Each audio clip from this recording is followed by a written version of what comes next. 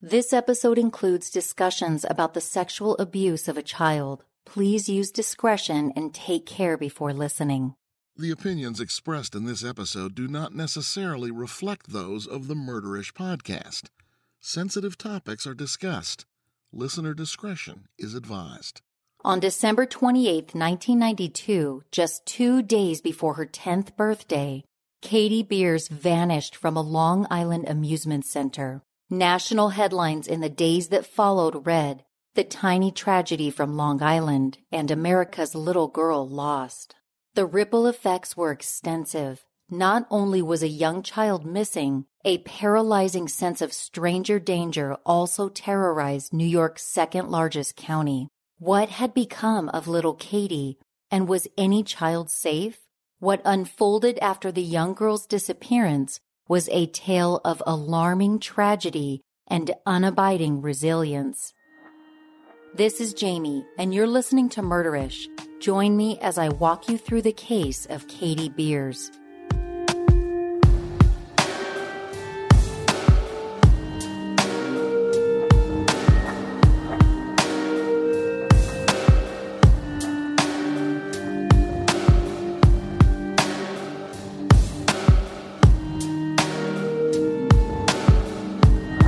This case takes us to Long Island, New York. Located on Long Island's South Shore, Mastic Beach is located about 70 miles east of New York City.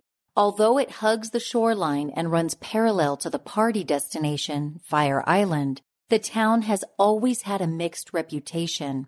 It depends on the neighborhood, but Mastic Beach is known to be relatively unsafe. The odds of falling victim to violent crime or property crime in Mastic Beach are 1 in 57. Due to the lower cost of living and proximity to the ocean, Mastic Beach is desirable to lower-income families. In the 1990s, just as it is today, the town faced a high rate of drug addiction and teen pregnancy. In this town is where 9-year-old Katie Beers was living at the time of her disappearance. Katie's godmother, Linda Inghilleri, lived in a house with her mother-in-law, Anne, and her husband, Sal. They resided in West Islip, also located on Long Island's South Shore. While it was once home to predominantly wealthy estate owners, by the 1970s, the area had morphed into a middle-class suburban community. Katie spent several years of her childhood in West Islip. Although her time was often split between her grandmother's home in West Islip, various apartments rented by the Inghilleris, and the residences of another family friend, Katie's birth mother, Marilyn, very much believed in the old adage, "It takes a village to raise a child." Marilyn, the single mother of 2 children, Katie and her older brother John, relied heavily on the assistance of others, including Marilyn's mother, Helen. Unfortunately, Marilyn's reliance on a pseudo-second family to raise her children sparked trouble which would eventually lead to an unthinkable tragedy.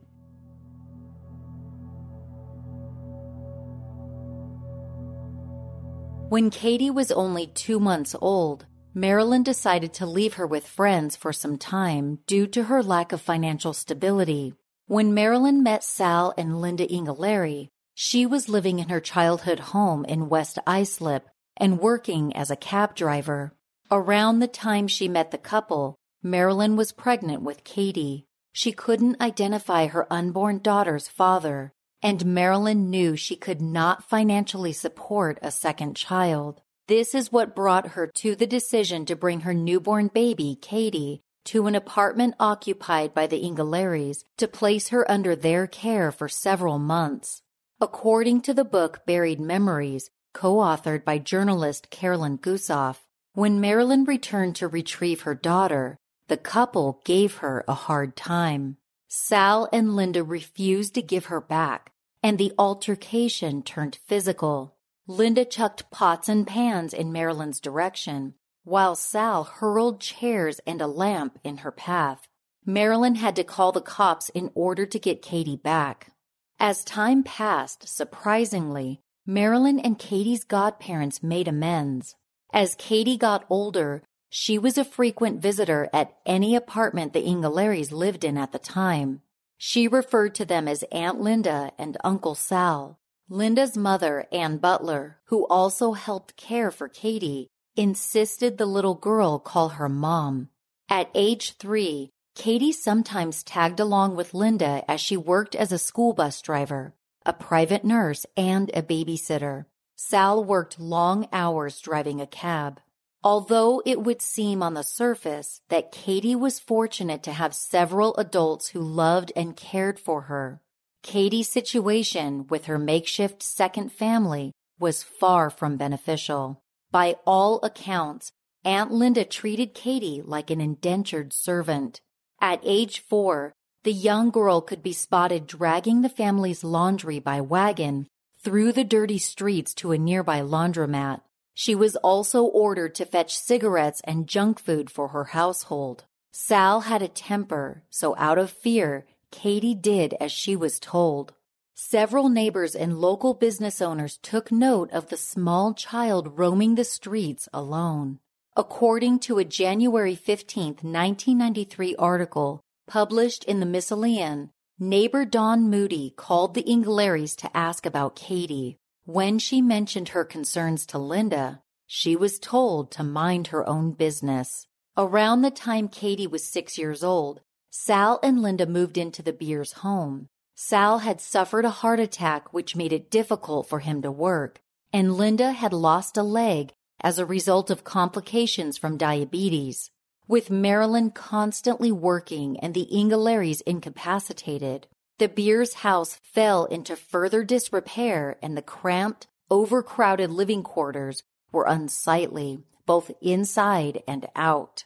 Scattered on the front lawn were car parts and various appliances. The inside of the home, filthy from decades of neglect, was a mismatch of trash, animal waste, and cockroaches. Wherever she went, Katie seemed to carry the household odor with her. She was often harassed by her peers, with classmates and neighborhood kids calling her the cockroach kid or dirty Katie. Because of this, sometimes she cut first grade in favor of wandering around West Islip alone.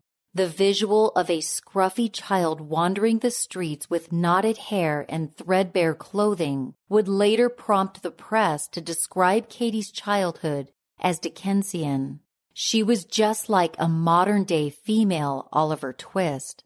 In 1990, police visited Katie's home on an unknown routine matter. Suffolk County officers took note of the squalid living conditions and reported it to Child Protective Services, or CPS. Over the course of the next 3 years, CPS would visit the residence several times. They amassed a thick file on Katie that included allegations of educational neglect. Despite this, she was never removed from the home, an inaction that would certainly alter the course of Katie's life dramatically.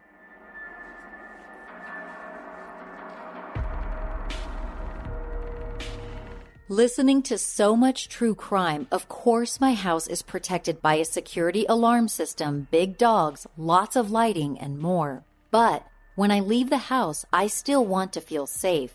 Enter Pepperball, which provides non-lethal personal protection systems. I recently got several of their products and was so impressed by them. The Pepperball Lifelight Launcher is the real deal. It's a premium safety product that has an LED flashlight, aiming laser, and a launcher with 5-round capacity. Slide the safety forward, and you're ready to launch rounds at creepers with accuracy of up to 40 feet, keeping a safe distance from trouble. Bad guys will be sniffing a non-lethal dust that immediately irritates the eyes, nose, and throat, and lasts for about 15 minutes, enough time for you to get to safety. I really like that the Lifelight Launcher does not resemble a gun, so it's safe to carry anywhere. I've been keeping mine at my bedside for peace of mind. Pepperball also makes smaller products, one of which is perfect for keeping in your purse. Pepperball's personal safety products are used by law enforcement, Homeland Defense, the military, and more. These products are legit. If you're a hiker, a runner, someone who walks your dog a lot, or just someone who wants safety on the go, Pepperball has got you covered. Get a handle on your personal safety and put bad guys in check. Go to pepperball.com and use promo code MURDERISH10 for 10% off your order in the new year. That's pepperball.com, promo code MURDERISH10 for your personal safety. In 2020, we are doing so much from home. Well, you can also ship packages from home. With Stamps.com, avoid lines at the post office and ship packages via USPS or UPS from home, and save money while you do it. Small business owners, listen up. Create a Stamps.com account and start printing U.S. postage right from your home printer for outgoing invoices and packages. Whether you're a small online seller or have a huge warehouse where you ship thousands of packages each day, you can do it all with Stamps.com. Plus, Stamps.com account holders get 5 cents off of every first-class stamp, up to 40% off priority mail, and up to 62% off UPS shipping rates. With my Stamps account, I've saved time, money, and headaches shipping perk packages to Murderish Patreon subscribers without even leaving the house. So make 2021 the year you stop wasting time going to the post office and go to Stamps.com instead. There is no risk. And with my promo code MURDERISH, you get a special offer that includes a 4-week trial plus free postage and a digital scale. No long-term commitments or contracts. Just go to Stamps.com, click the microphone at the top of the home page, and type in Murderish. That's Stamps.com, promo code Murderish. Stamps.com. Never go to the post office again. By 1991, the friendship between Linda and Marilyn had deteriorated. The Ingelaries must have felt a strong sense of possession over Katie, as there was a power struggle between Linda and Marilyn regarding how each woman wanted to raise the young girl. The Beers family ended up moving out to Mastic Beach, while the Ingelaries remained in West Islip. The fact that the Ingelaries would no longer be living under the same roof must have been a huge relief to Katie. Not only was Katie made to wait on them hand and foot, Sal Ingelary had been sexually abusing her since she was a toddler. Katie remained silent for years, mostly out of fear. She had witnessed his rage and had been struck by him before, so she complied with his depraved demands.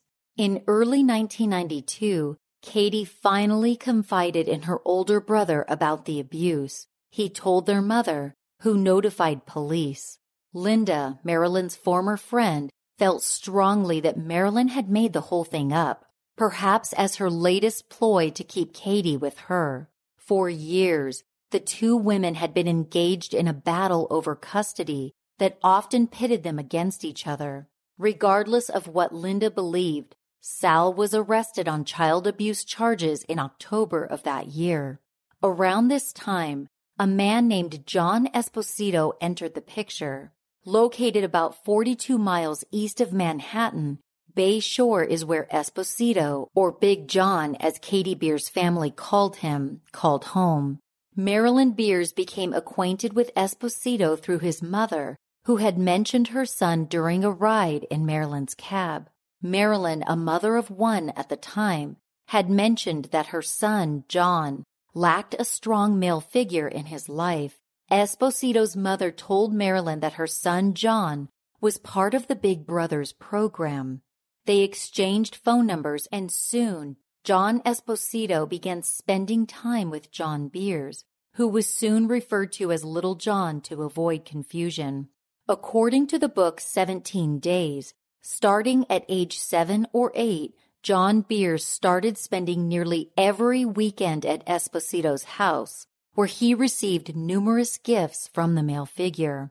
Big John gave the young boy toys, a bike, and an expensive stereo set. He even took Little John on trips to places like Disney World in Florida and Six Flags Great Adventure in New Jersey. Marilyn grew to trust Esposito given the relationship he had with her son. Soon, Big John became a part of Katie's life too. Much like her older brother, Katie spent a great deal of time with him. Big John showered her with gifts and soon took her on outings to toy stores and arcades. Esposito's house was a popular hangout, not only for the Beers children. Other neighborhood kids also flocked there. From the book titled Buried Memories, quote, Big John's house was a toy store, candy store, and amusement park all in one. He converted his family garage into an apartment. That's where he lived, and that's where any kid with a sweet tooth and a video game habit would end up. The downstairs of Esposito's home had 2 garage stalls that led to the living room. His bedroom contained a walk-in closet with wall-to-wall games and a mini fridge fully stocked with cans of soda. He also had an entire room in the house devoted to gaming. It was filled with ping pong tables and classic arcade games. Basically, it was any kid's dream. Though Marilyn believed that Esposito was a good role model for her children, reality came crashing down when little John confessed something to his mother. He told her that Big John had been touching him inappropriately for years. After that, Marilyn refused to allow Katie to spend any time with Esposito. She informed her friend Linda of the abuse, and she agreed not to let Esposito be around Katie. But Marilyn was also concerned about Linda's husband, Sal, who had been released from jail and was awaiting trial for the sexual abuse allegations involving Katie. Marilyn did not want to risk another encounter between Katie and either of the 2 accused men. As it turned out, Big John was not a part of the Big Brother mentorship program, as Marilyn had been led to believe. Esposito had in fact applied to the program, but he was promptly rejected. The director of the Big Brother program had looked into his background and found child abduction charges. He tried to claim it was all a case of mistaken identity, that it had been his twin brother Ronald who committed the crime. But soon after, Esposito received a letter stating that his application had been withdrawn. This did not seem to faze him. Esposito proceeded to have business cards printed and took out an ad in the local penny saver stating, "If you have a son who you think needs a man's influence, I may be able to volunteer my time." The abduction charges previously leveled against Esposito stemmed from an incident in 1978. Esposito had approached a 7-year-old boy at the Sunrise Mall in Massapequa. He had connections with the boy's family, and the child admitted that he was about to run away from home. Esposito dragged the boy to his car and brought him back to his West Islip home. Luckily, the determined boy managed to escape. Esposito was arrested at the same mall nearly a month later when security guards spotted him. Because he had no prior criminal record, Esposito was offered a plea deal. This brought the charges down to unlawful imprisonment, which at the time was a misdemeanor in New York State. Esposito paid for the horrific crime with only a year of probation. Little John and Katie's mother, Marilyn, had no idea what had transpired 15 years prior to Esposito entering her children's lives. Linda's mother, Anne, stopped by the Beers' residence 4 days before Katie's 10th birthday. She said Linda had a party planned for Katie and asked if the girl could stay over for a few nights. Marilyn agreed but conveyed a few conditions. Katie could not be around Sal or Big John, and she wanted her daughter back home with her for her actual birthday. Anne promised she would keep Big John away and assured Marilyn that Sal no longer lived at the house. Before sending Katie off with her honorary grandmother, Marilyn instructed her daughter to either call her or the police if she spotted either man. The trouble was, Marilyn was unemployed at the time and did not have a phone. If Katie wanted to reach her mother, she had to call one of Marilyn's neighbors to fetch her. This was why Katie was told that if she was ever in trouble, she would call Linda first, then her grandmother Helen, and then Marilyn's neighbor. Reaching Marilyn was no easy task. The next day, the Ingalaries threw Katie a small party. She wore a blossom-style hat to cover her new short haircut.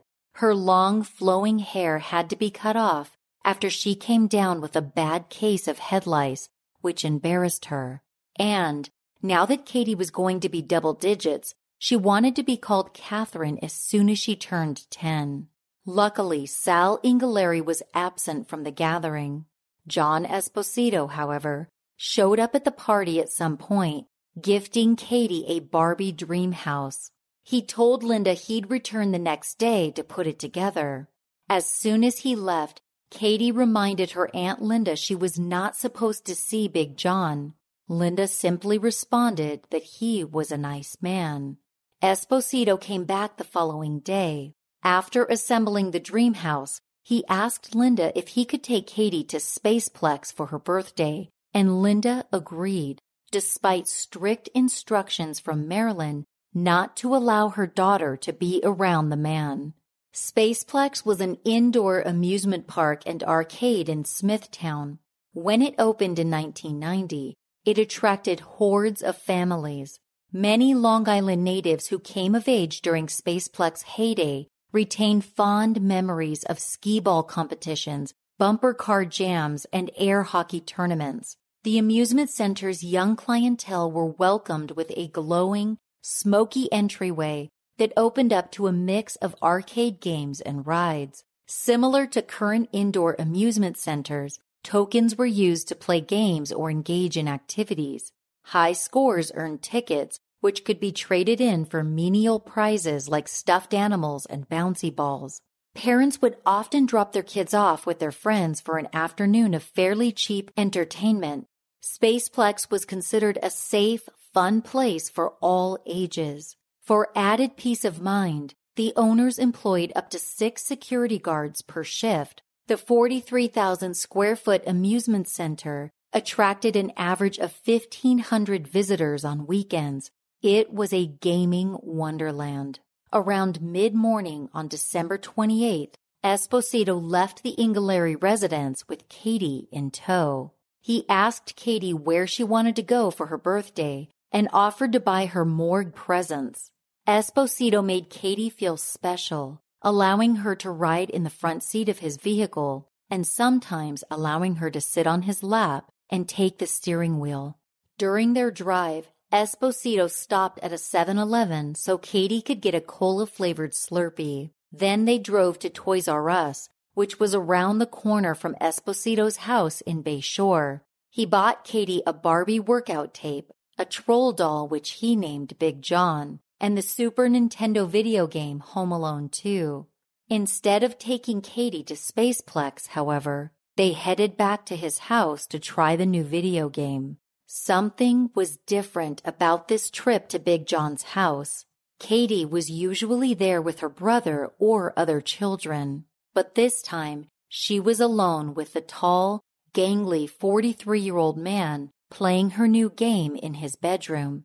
The truth was that leading up to this point, Esposito had attempted to get the young girl alone many times. According to the book Buried Memories, he would call Katie at Linda's house and ask her to sneak out of the house while Linda napped. He would entice her to do so by telling her that he'd give her candy or buy her a new toy. Upon tiring of her new video game, Big John tried to touch Katie, but she quickly pulled away. That's when she noticed a shift in his typically warm demeanor. Without warning, he hauled her down the stairs, kicking and screaming. Esposito finally put Katie down when they reached his office. This was the very first time Katie was in that room, as it was the only part of the house deemed off limits to visitors. She watched fearfully as John removed several baseball caps from hooks inside an office closet. A unit of wooden shelves inside rolled out to reveal a rectangular hole in the wall. On the floor, hidden by a rug, was a concrete slab that could only be lifted through a pulley system. While Big John was distracted, Katie grabbed the office phone and dialed 911. Before she could utter a sound, Big John snatched the phone away and screamed at her to drop down the chute and through a tunnel. As the frightened young girl vanished into the darkness, her captor followed close behind.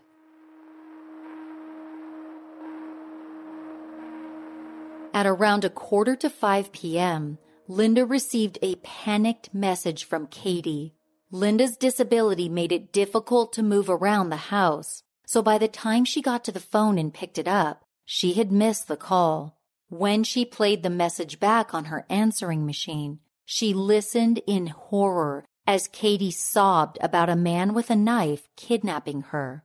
Before hanging up, Katie whispered that he was coming back. As Linda told journalist Carolyn Gussoff for the book Buried Memories, she was crying hysterically. I just couldn't believe what I was hearing. I had to play it back 10 more times to make sure it was real. A short while later, Esposito traveled to Spaceplex, which was about 25 miles from his home. He asked a security guard to page Katie twice, saying that he had lost track of her.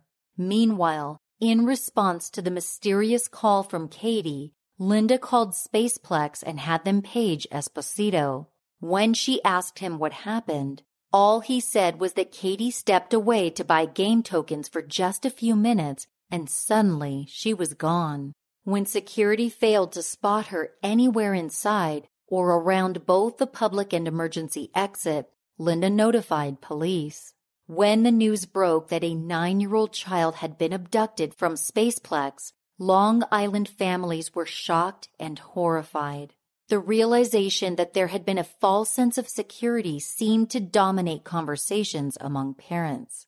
The notion that one of their own children could be stolen away amplified a sense of stranger danger that was already prevalent in the 1990s. Children who were still permitted to go to Spaceplex with friends began moving through the arcade in larger groups. Others could only visit with parental supervision and were no longer allowed to roam around alone. The crowd gradually began to thin out, with parents instead opting to have their children play with friends at home.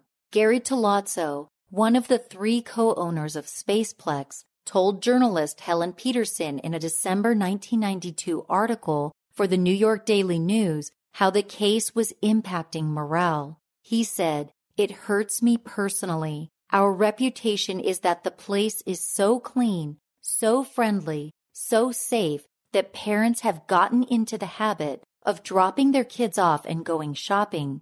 This is no dirtbag arcade." And yet, despite its prior reputation, Spaceplex never fully recovered because of the alleged crime tied to it. The company filed for bankruptcy in 1996. Its doors were closed for good just a few months later. As for the family, both Marilyn and John Beers were emotionally shattered when Katie went missing. The neglectful mother was depicted in countless news articles clutching her son tightly while sitting on Katie's bed, which was surrounded by a sea of stuffed animals. In actuality, Katie did not even have her own room at her mother's house. She and Marilyn often shared a bed. And instead of supporting each other during a trying time, Marilyn and her son were at odds.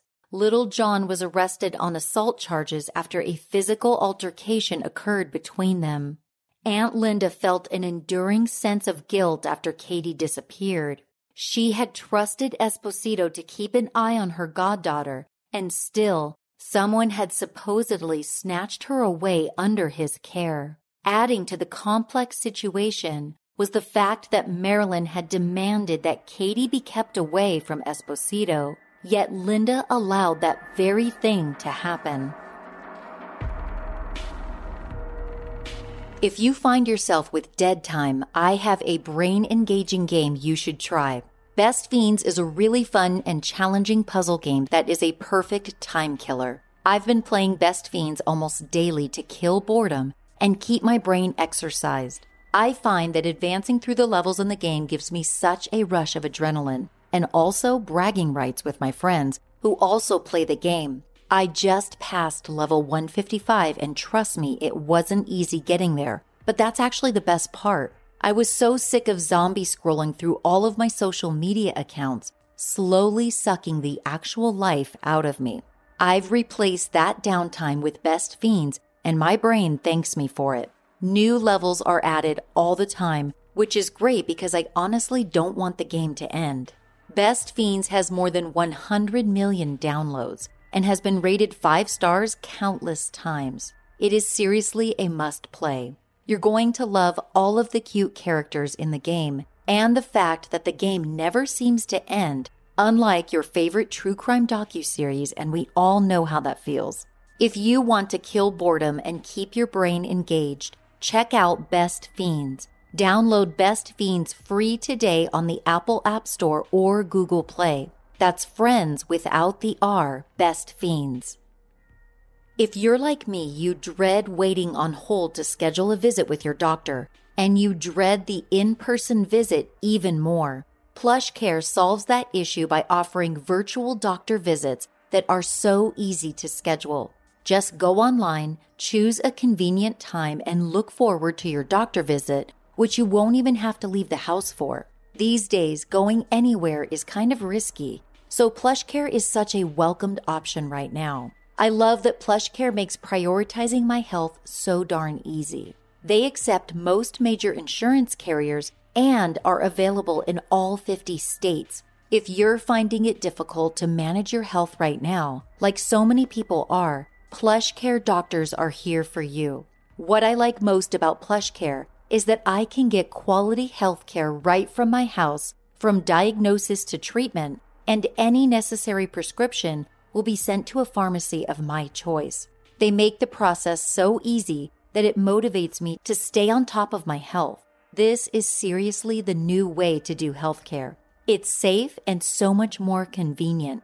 PlushCare makes it easier than ever to take care of yourself inside and out. Start your membership today. Go to plushcare.com/murderish to start your free 30-day trial.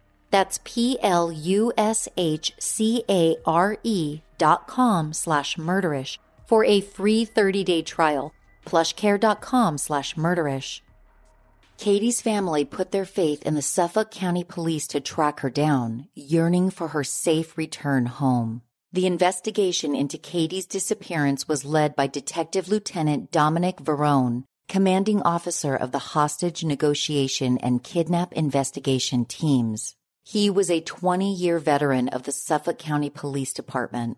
Detectives started with the staff at Spaceplex. Several employees recalled seeing John Esposito that afternoon, but never Katie. This made detectives very suspicious of Esposito. Officers then canvassed the area around Spaceplex in addition to all 3 towns Katie had frequented: Mastic Beach, Bay Shore, and West Islip. Missing person posters were pinned to telephone poles all over the county, with store owners taping the flyers to windows and national news outlets broadcasting her image on a frequent basis. The Long Island Society for the Prevention of Cruelty to Children partnered with the Universal Child Safety Organization of Brooklyn. Executive Director Louis Tilano, a former New York City homicide detective, saw this case as an opportunity to publicize his nonprofit organization. Together, these organizations were able to offer a $10,000 reward for information leading to Katie's safe return. Unfortunately, issuing an Amber Alert was not an option at this time. The Amber Plan, where news of a missing child is widely broadcasted, wasn't established until several years later in 1996. Detectives focused heavily on the strongest piece of evidence in the case: the distress call Katie made to her godmother the day she went missing. Detectives managed to trace the call back to a phone booth at an Amoco gas station located just across the street from Spaceplex. With assistance from the FBI, it was determined the call was not a live call. It was a recording. If the call had been made by Katie from inside the phone booth, The sound of cars rushing past and other background noises would have been heard. Investigators dusted the phone booth for fingerprints. Unfortunately, this turned up no leads. With little information to go on, the Suffolk County Police pivoted their attention to the suspicious figures in Katie's life. Detectives started with the last person who saw Katie, John Esposito. In his account of events, he had brought Katie to Spaceplex after their excursion to Toys R Us. He said he lost track of her just before 4 p.m., but this conflicted with the call to Linda Inghilleri, which had been made around 4:45. This left about an hour of time during which Esposito's whereabouts were unknown. In total, Esposito was grilled for almost 18 hours, with detectives retracing routes he claimed to take that day. At one point during the 2-day interrogation, Esposito mentioned that he remembered seeing a man staring at Katie inside of Spaceplex. Police held their suspicion and obtained a warrant to search both Esposito's truck and his home. The day after she disappeared, Katie's coat and hat were found inside of his truck. Even though it had been December, the 28th was not a particularly cold day. It wasn't outside the realm of possibility that Katie ditched these items before entering the arcade. The first search of Esposito's house yielded few results. A second search, however, led to the discovery of Katie's purse hidden in his bedroom. Both Linda and Katie's mother had told detectives this was Katie's fondest possession. She would have never left it behind. Suspicion toward Esposito escalated, and his Bayshore home was placed under heavy surveillance. Another potential suspect was Sal Inghilleri. He had been arrested on sexual abuse charges months before the kidnapping, so there was a potential motive. After questioning, however, Sal's alibi, that he had been working at a garage when Katie went missing, was confirmed by several witnesses. At that point, Sal was cleared as a suspect. Based on inconsistencies in Esposito's alibi and the abduction charges in his past, investigators clung to their instinct that he was somehow involved in the disappearance of Katie Beers. But so far, there just wasn't enough evidence to make an arrest. According to the National Center for Missing and Exploited Children, less than 1% of missing children cases involve non-family abductions. This means that despite the wariness Long Island families felt towards strangers as a result of this case, it was statistically improbable that Katie was kidnapped by a complete stranger. The Suffolk County Police Department had exhausted all of their resources with little return on their efforts. As more time passed, the odds of finding Katie alive started to look grim.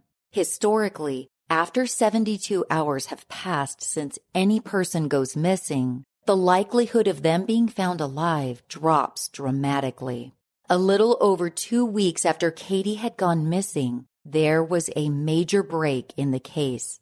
On January 13, 1993, after Katie had been missing for 17 days, Esposito confessed to her kidnapping. His lawyer, Andrew Sibin Jr., had pushed him to cooperate with police after the primary suspect complained about intense surveillance on his house. After his confession, Esposito showed police the underground bunker where he had held Katie against her will. Against all odds, Katie was found alive. The horrific details of her captivity emerged and were subsequently leaked to the press. Esposito had begun building the bunker a full year prior, with Katie specifically in mind. His neighbors had no idea he was constructing a secret room. They only knew that he was unmarried, spent time with local children, and often worked in his garage. The room where Katie had been held captive was 10 feet below the converted 2-story garage. The small bunker contained a camping mattress, a pillow and blanket, a 101 Dalmatians nightgown, and 2 TVs. One TV was hooked up to cable. The other was closed-circuit television with a feed to Esposito's security camera, which was pointed at his driveway. Katie could see police coming and going, but her screams went unheard even when officers were inside the house. The room was soundproof, but not watertight. Because it was December, there were several instances where snow or rain trickled down into the space, and Katie was forced to sit in wet clothes while trapped underground. A toilet in the bunker was not hooked up to any plumbing. Inside the commode sat a black trash bag. There was also a coffin-sized box suspended from the ceiling in the middle of the room. Inside the small wooden box was a thin mattress, handcuffs, and a chain attached to a sidewall. When Big John was displeased with her behavior, he would lock Katie inside. A play school baby monitor was kept down in the bunker with Katie. Sometimes he would listen in on her, and other times he switched the monitor so she could hear his interactions with police. When he had initially captured her, Esposito had forced Katie to record the message that would eventually be recorded on Linda's answering machine. The first time she spoke into his tape recorder, Big John had not been paying attention. She tried her luck. After reciting the lines he gave her, the quick-witted girl whispered, "Big John took me. He has me at his house." But he listened back to the message and slapped Katie in the face before ordering her to record it a few more times the way he had instructed. Moments later, he told Katie to pretend she was sleeping. He planned to take a photo and send it to authorities. By his logic, detectives would assume that Katie was dead and call off the search. But she refused to cooperate, which landed her in the smaller box. From that moment on, she barely slept, terrified that he would try to take a photo and proceed with his plan. Big John came down to the bunker twice a day. His descent down the hole and through the tunnel took him about 5 to 10 minutes. It wasn't easy for a grown man to travel through the confined spaces. His arrival was always announced by the sound of a battery-powered wrench sealing the inner door to the bunker. Esposito plied Katie with soda and fast food. Sometimes he was the kind man that she recognized. Most of the time, however, he was someone else entirely. As Katie later described it in an Ask Me Anything thread on Reddit, there were times he would come and rape me, and other times he would bring me a toy from his toy closet and food. Now, I would describe it as a split personality. Sometimes he would transform while he was there in front of me. He would come bring me a toy or juice, and then he would rape me. Early on in her time of captivity, Katie noticed a set of keys on a high shelf down in the bunker. Using a milk crate, she snatched them up and hid them beneath her pillow. The next time she was locked in the small box, she managed to escape back to the bunker. Esposito had been away for 2 days while police interrogated him. When he returned to find Katie had escaped, he chained her to the wall by her neck for several days. Inexplicably, he also had a tape recorder hidden in the bunker, capturing what was later deemed the Katie tapes. The tape recorder captured Katie singing Happy Birthday to herself and sobbing.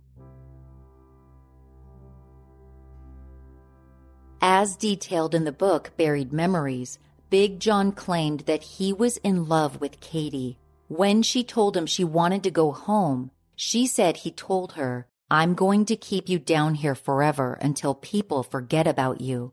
You'll marry me. You'll have children with me. You won't have to go to college because I'll take care of you, Katie, forever." He even supplied her with hush money, $500 in total, to keep her from talking about what had happened. According to Katie's Ask Me Anything thread, when officers arrived to rescue her, she thought the men were invited there by Big John to join him in the abuse. She was in a state of denial and complete disbelief that the whole ordeal was finally over. After Katie was found, Esposito was arrested and held on $500,000 bail. His lawyer, Andrew Sibin Jr., attempted to negotiate a lower bail by portraying his client as some kind of hero. As documented in a January 1993 Associated Press article printed in the Miscellanean, the defense attorney argued, "I can honestly say Mr. Esposito was instrumental in the recovery of Katie Beers. Katie Beers might not be alive if not for Mr. Esposito." But prosecutors countered that Esposito could not have led investigators to Katie if she had not been kidnapped in the first place. The bail remained at $500,000. Katie was taken to a hospital for medical evaluation and waited to be placed in a foster home.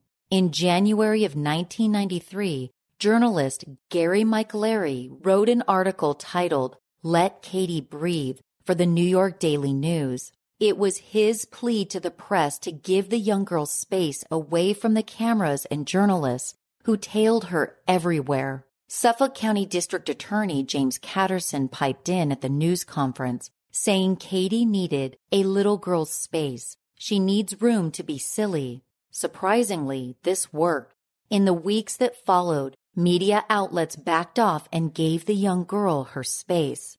In the meantime, various members of Katie's family made their rounds on the talk show circuit, making paid appearances on The Phil Donahue Show, The Montel Williams Show, and The Maury Povich Show.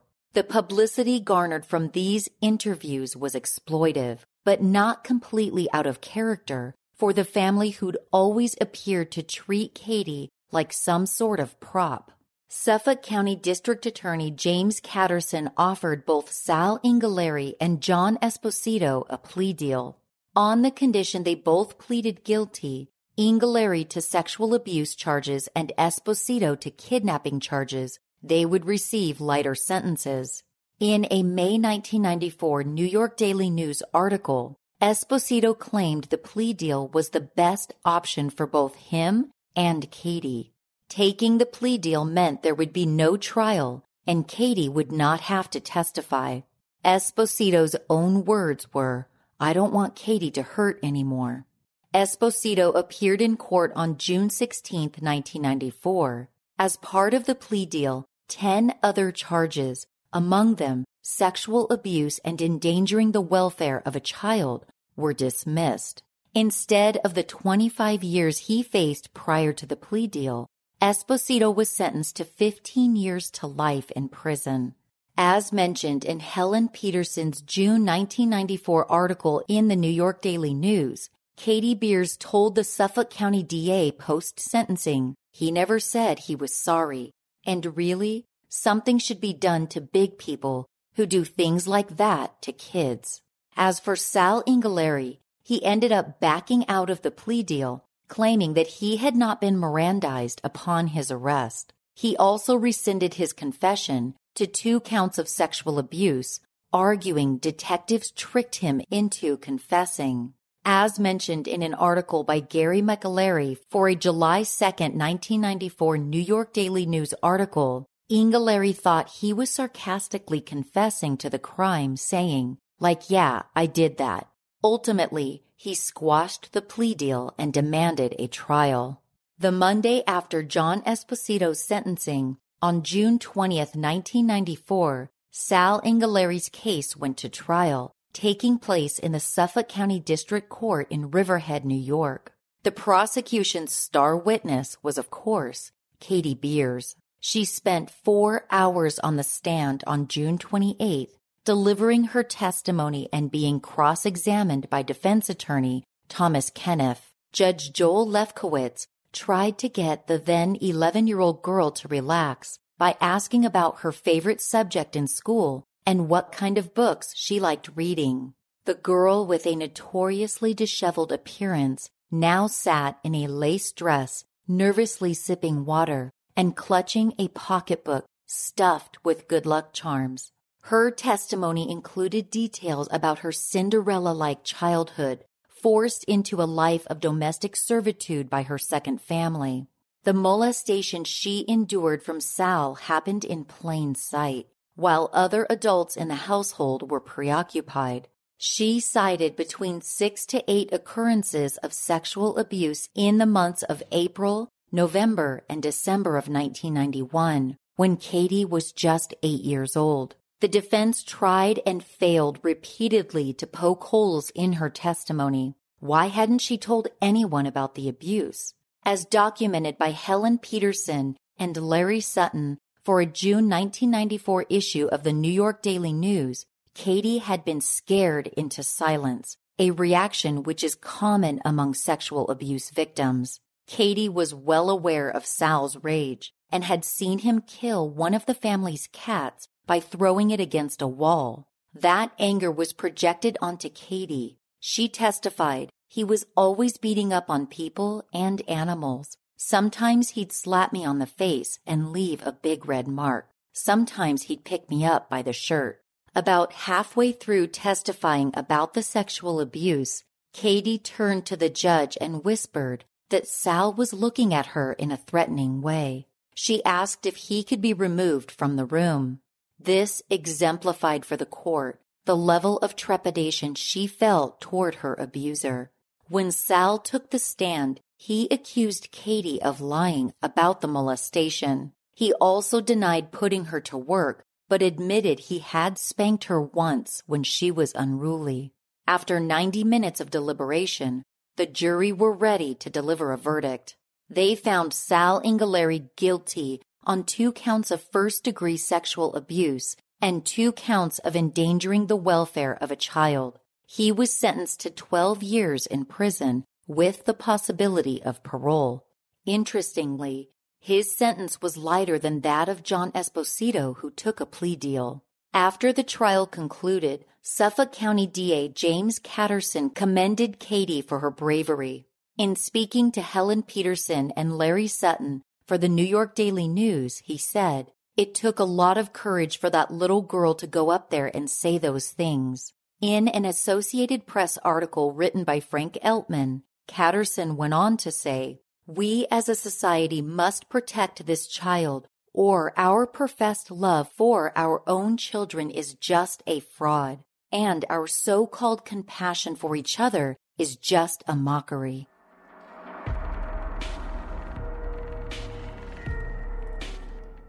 For the entirety of his prison term at Sing Sing Prison, John Esposito denied any sexual misconduct with his captor.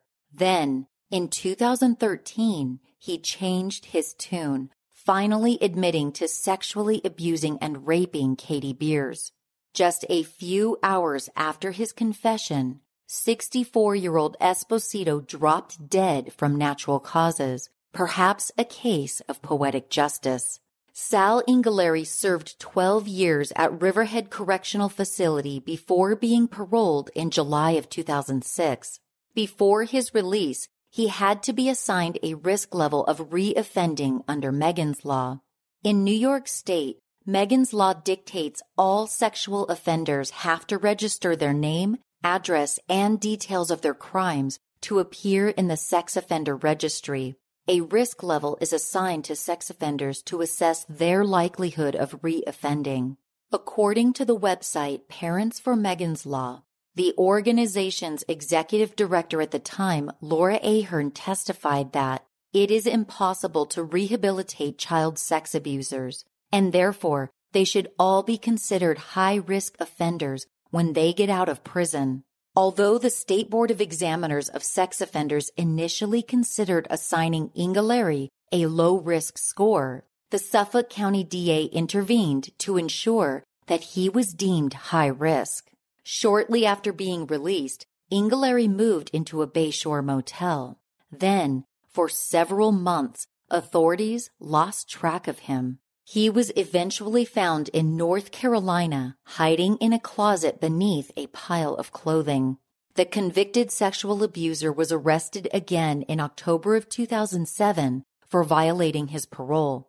Inghilleri had failed to notify his parole officer that he relocated to Rockingham, North Carolina after his release. According to a February 2009 article in the New York Daily News, Inghilleri told detectives he did not want to go back to jail and that it was very difficult for him to live in Suffolk County. By secretly moving, he also violated Megan's Law, which required him to re-register as a sex offender when relocating to another state. Inghilleri faced federal charges and was held in the Riverhead Correctional Facility on $100,000 bail. He remained there until February of 2009 before suffering a fatal heart attack. Sal Inghilleri was dead at the age of 55. With both of her abusers gone, Katie was assured she'd never be hurt by them again. Months after being rescued from the underground lair, Katie was placed with a foster family on eastern Long Island. She had 4 foster siblings and was raised with far more structure than she had ever experienced in her early life. She was assigned small chores around the house, and her foster parents made sure she attended school regularly. But they also made sure she felt loved, taking her on trips to Disney World and on family ski trips.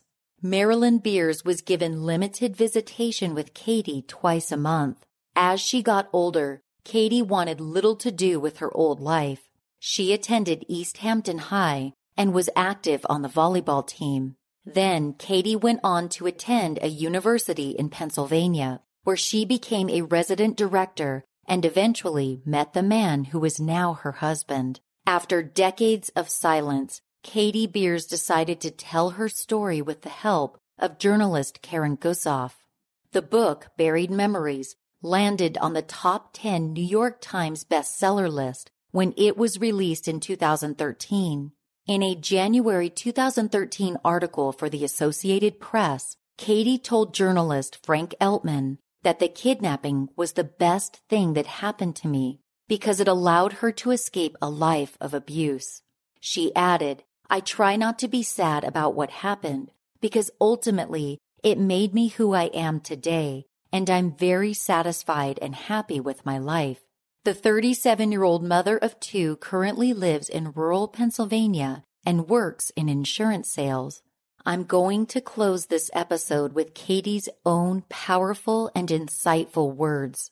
In response to the question of what abuse survivors need to hear, Katie responded, "They don't need to hear anything, but they do need to be heard on their own terms. More than anything, it doesn't help to tell someone, 'I know what you're going through.' I've had people say this to me, and I've responded with, 'Oh, you've been kidnapped by a family friend, raped by 2 men, and held in an underground bunker?' Now, that was the smart-ass thing to say, but no, you don't know what I'm going through, nor do I want you to know what I went through. Survivors need to be listened to when they want to talk and loved. That's it."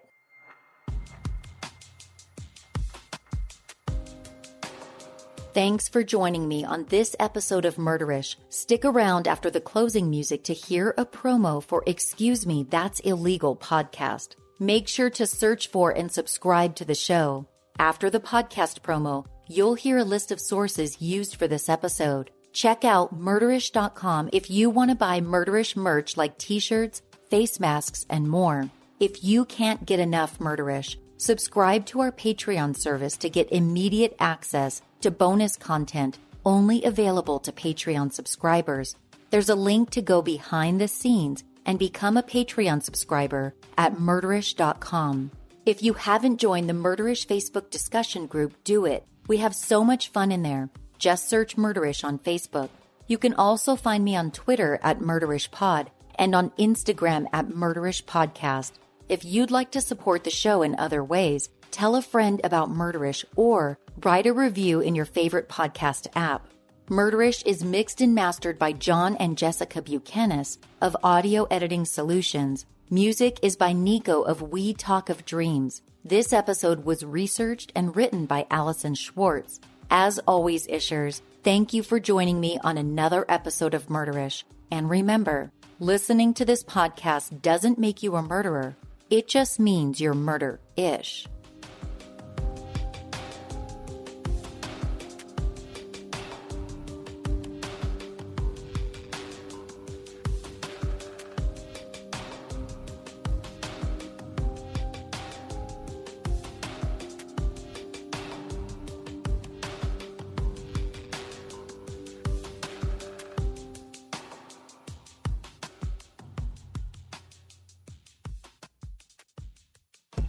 Oh, hey there. You like true crime stories, right? Yeah, I know, who doesn't? But I gotta admit, after a while, those stories of murder and heartache, well, they tend to go straight to my hips. So that's why I, Leroy Luna, have created a podcast called Excuse Me, That's Illegal, where we'll take a hardcore look at some softcore crimes. No TED Talks on Bundy here. The letters BTK won't be coming from these lips. Unless he had a brother that used to steal library books. Suppose I'd be willing to go balls deep into that one if that were the case. Anyways, you'll hear stories such as the Mad Pooper, a female jogger who wreaked havoc in a Colorado Springs neighborhood, using one family's front yard as her own personal dumping grounds. If this kind of content sounds like it's up your alley, Excuse Me, That's Illegal is available right now on all your favorite podcatchers. So come join me. I'll be right here waiting for you. Sources for this episode include an Associated Press New York Post February 21, 2009 article, an article by the Associated Press in the Orlando Sentinel dated January 15, 1993, an article by the Associated Press in the Miscellanean dated January 15, 1993, an article by the Associated Press in the Record dated January 17, 1993, a 2013 article by the Titletown Publishing in Green Bay, Wisconsin, an article by Frank Eltman, AP Top News Package dated January 15, 2013, a print article dated January 15, 1993 in the Miscellanean by Rick Hampson, a 1993 Harper Paperbacks article by Arthur Herzog, a July 2, 1994 print article by Mike McAlery, a May 18, 1994 Daily News article by Mike McAlery, a June 29, 1994 print article in the Daily News by Mike McAlery, a print article dated April 25, 1994 in the Daily News by Mike McAlery, an article in the New York Times dated June 29, 1994 by John T. McQuiston, a Daily News print article dated June 29, 1994 by Helen Peterson and Lori C. Merrill, a July 2, 1994 print article in the Daily News by Helen Peterson and Larry Sutton, a December 31, 1992 print article in the Daily News by Helen Peterson, a Daily News print article dated June 17, 1994 by Helen Peterson, an April 25, 1994 Daily News article by Corky Simasco, a February 4, 1993 print article in the Baltimore Sun by Alice Steinbach, an Ask Me Anything Reddit thread by Katie Beers dated January 2018, the website for the National Center for the Missing and Exploited Children at missingkids.org, an article dated April 8, 2008 at parentsformeganslaw.org, a September 5, 2013 CBS New York article at newyork.cbslocal.com, a New York Times News Service article in the Chicago Tribune dated January 17, 1993 at chicagotribune.com,